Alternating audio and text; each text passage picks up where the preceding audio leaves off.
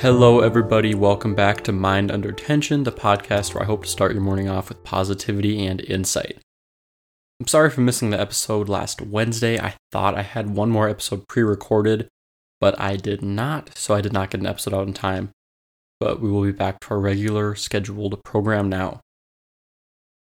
Today I wanted to talk about an insight I heard on an episode of Modern Wisdom with Adam Lane Smith.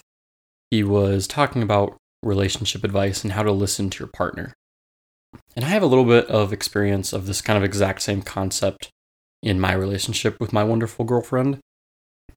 When your girlfriend gets back from work, from school, from practice or whatever, and they want to rant to you, what they want is for you to listen to them.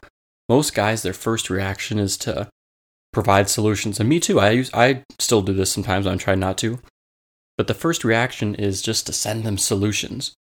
But that's kind of telling them you're not really listening to their story. You're not kind of getting enveloped in it. They want to be reassured.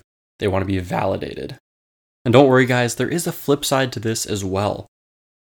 So a lot of guys get bashed for mansplaining things, for explaining things, how they work. And people see this as a toxic masculinity thing, which it's actually not.